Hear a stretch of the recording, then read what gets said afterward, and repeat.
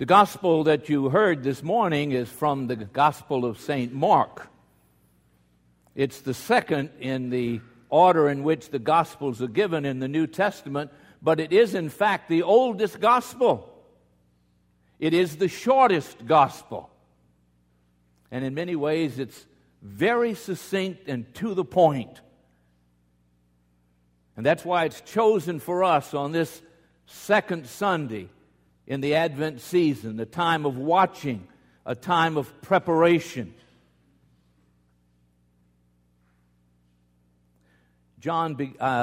Mark begins his gospel very dramatically and very simply. He says, the beginning of the good news of Jesus Christ, the Son of God. The operative word there, of course, is the beginning.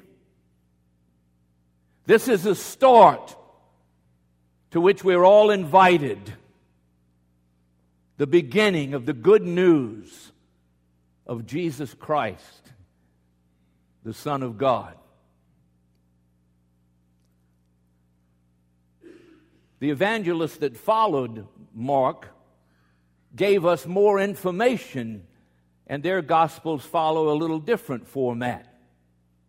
Matthew begins his Gospel, since it's written for the Jewish people, with a genealogy, tracing Jesus all the way back to Adam. And then he introduced us to John the Baptist, who strangely appears in the desert, calling people to a new beginning, to repentance. Luke begins his gospel with the birth of John the Baptist, who is a cousin of Jesus Christ, and lays out that relationship for us. And then gives us some information of Jesus' private life during those 30 years before he appeared to begin the good news of the gospel. John, who was the last to write the gospel, some 75 years after the events that he records, is aware of how much people need to know about this Jesus Christ and his relationship to the Father and to us. And John takes us all the way back to the first beginning, to Genesis, and reveals to us that Jesus Christ, before he assumed the body of a man and the nature of mankind, existed before the beginning of time and was together with the Father during the time of creation.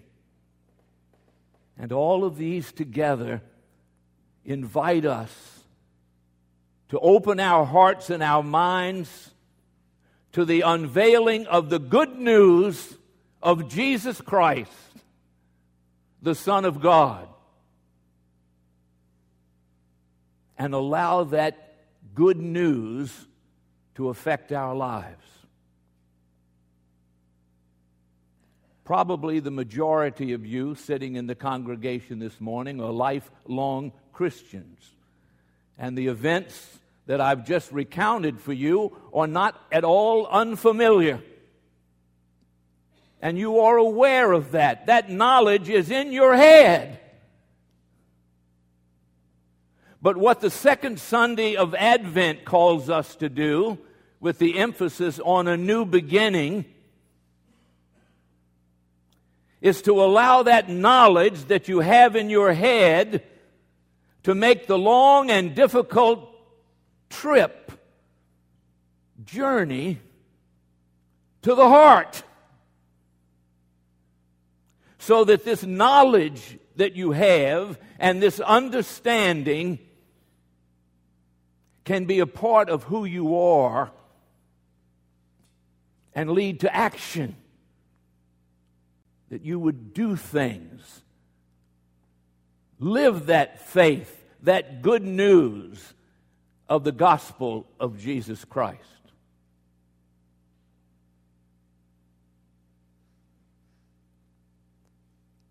This morning, the great prophet Isaiah, who is our prophet, Old Testament prophet during the Advent season, and who will talk to us again next Sunday,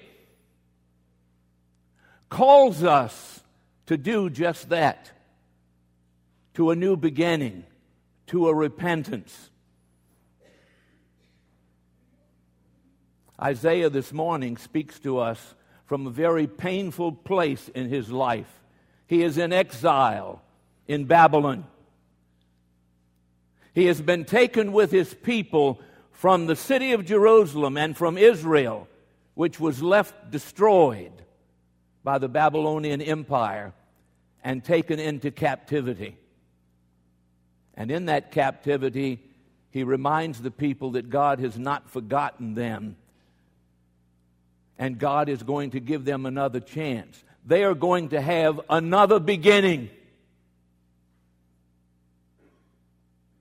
And so he cries out to them, "Comfort, comfort my people." He says, "The Lord has not forgotten you, and he is going to make up for all the difficult times that you have had, because your unfaithfulness is being forgiven, and you are being offered another chance." And of course, the rest of the Old Testament tells us that great story of Israel coming back from captivity and going back to build the walls of Jerusalem and the temple of God and to restore their land, because God has given them a new beginning. The other prophet who speaks to us during the Advent season, of course, is John the Baptist, the New Testament prophet. And he will speak to us again next Sunday as well, because he is calling the people of Jesus' time to repentance. And through the living word of the gospel that has been recorded by Matthew, Mark, Luke, and John, he calls us to that repentance today. And his words are just as meaningful and just as vibrant today in 2011 as they were in 30 A.D. And the invitation that he calls us to is as real today as it was then. You know, an interesting thing about John is that for almost 2,000 years, he's been a bit of a mystery to the church. He, just as the gospel laid out, suddenly appeared, seemingly from nowhere, in the desert, appointed by God to call people to repentance, to call them out of Jerusalem and out of Judea, and to come into that desert place and to step down into the Jordan River and to wash away all of their past and to open themselves up to a new beginning. It was after the Second World War in the late 40s when a Palestinian shepherd boy seeking refuge from a storm found his way into a cave in the barren deserts of Judea. And there in that cave, deep in the recesses, he found a multitude of clay jars, huge urns, filled with scrolls. And it turns out that all of those scrolls, through the scientific knowledge that we had in the 40s and the 50s and today, that all of those ancient scrolls could be opened and could be read. And the treasure that was found in that cave were 2,000-year-old scrolls of the Old Testament. and the prophecies of Isaiah. And in comparing those scrolls of 2,000 years ago to the Bibles that you and I read today, they found no discrepancies. That God had guided the people of this world who had copied those manuscripts time after time to be faithful in their accuracy of recording God's Word. And what we are reading today in our Bibles is the same thing that was heard by John the Baptist and the people of his day 2,000 years ago, because God wants that Word to be preserved and delivered to us intact and authentic, because it is a living invitation from God to new beginnings. And among those scrolls, they found information about a part of Jerusalem's history, of Israel's history, that was pretty much unknown to us until that time. The Scripture talks about the Pharisees and the Sadducees, who were the political parties who tried to interact with their Roman conquerors and to try to maintain peace and order in their communities. But through those scrolls, we found out that there was another very powerful political and religious group in ancient Israel that dates back almost 100 years before Jesus Christ came on the scene. And that was a group of people who realized that with all of the wars that they were going through, the Babylonian captivity, the Assyrian captivity, the attacks from Egypt, and then the Grecian Empire coming and subjecting them, they believed that those were signs that it was time for the Messiah to come. And so they separated themselves from the activity of the cities, and they retired into the desert. And there in the desert, they studied Isaiah's scroll and all of the messianic prophecies and all of the Old Testament. They studied, they prayed, they lived a life of preparation and commitment to God in order to prepare themselves for the coming of the Messiah. And they would venture out from time to time in the desert area to call other people to repentance. And that's where John the Baptist, in all probability, was raised. And that was the party that he belonged to. And that was the commitment that he took upon himself, because God prepared him to be the witness to Jesus Christ, his cousin. And so when John appears in the desert, it's not just a mysterious apparition. He's not just coming out of nowhere, but God has carefully prepared him in the community in which he lived to receive the word of the coming of the Messiah. And there he was to call us to repentance. And as he called the people then, and as they streamed out from every walk of life, Pharisees, Sadducees, tax collectors, sinners of all kind, average people from the communities, they came out and they listened to John's call to repentance. And the Gospels account for us how so many of them accepted that call, immersed themselves into the Jordan River as a symbol of their desire to wash away their past and open themselves up to the coming of the Messiah, and to change the way in which they live their life and to be faithful to God. Then that's what John calls us to do today. We're called to a new beginning. We're called to start our life anew.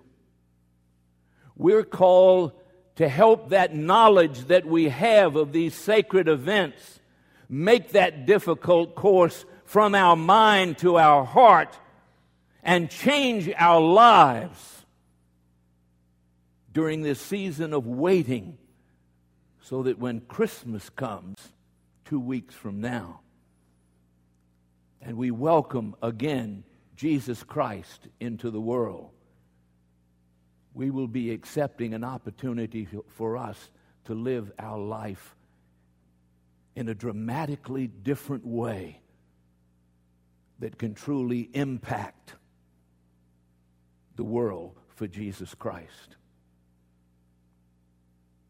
Isaiah used a wonderful metaphor that he was able to see when he was a captive in Babylon.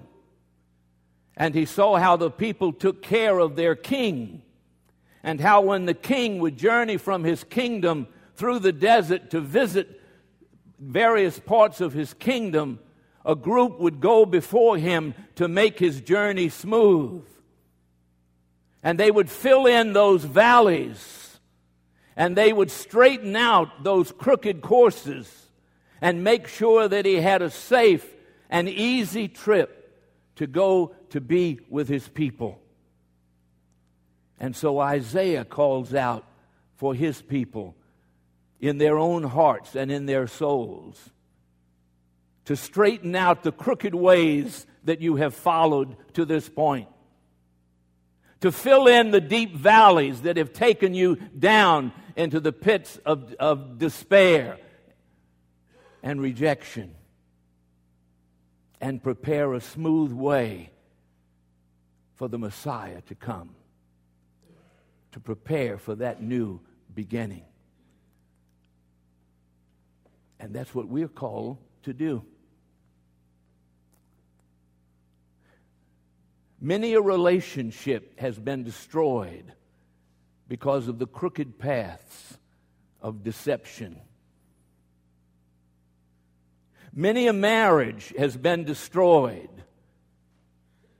because of the valleys of infidelity and the hills of self-centeredness.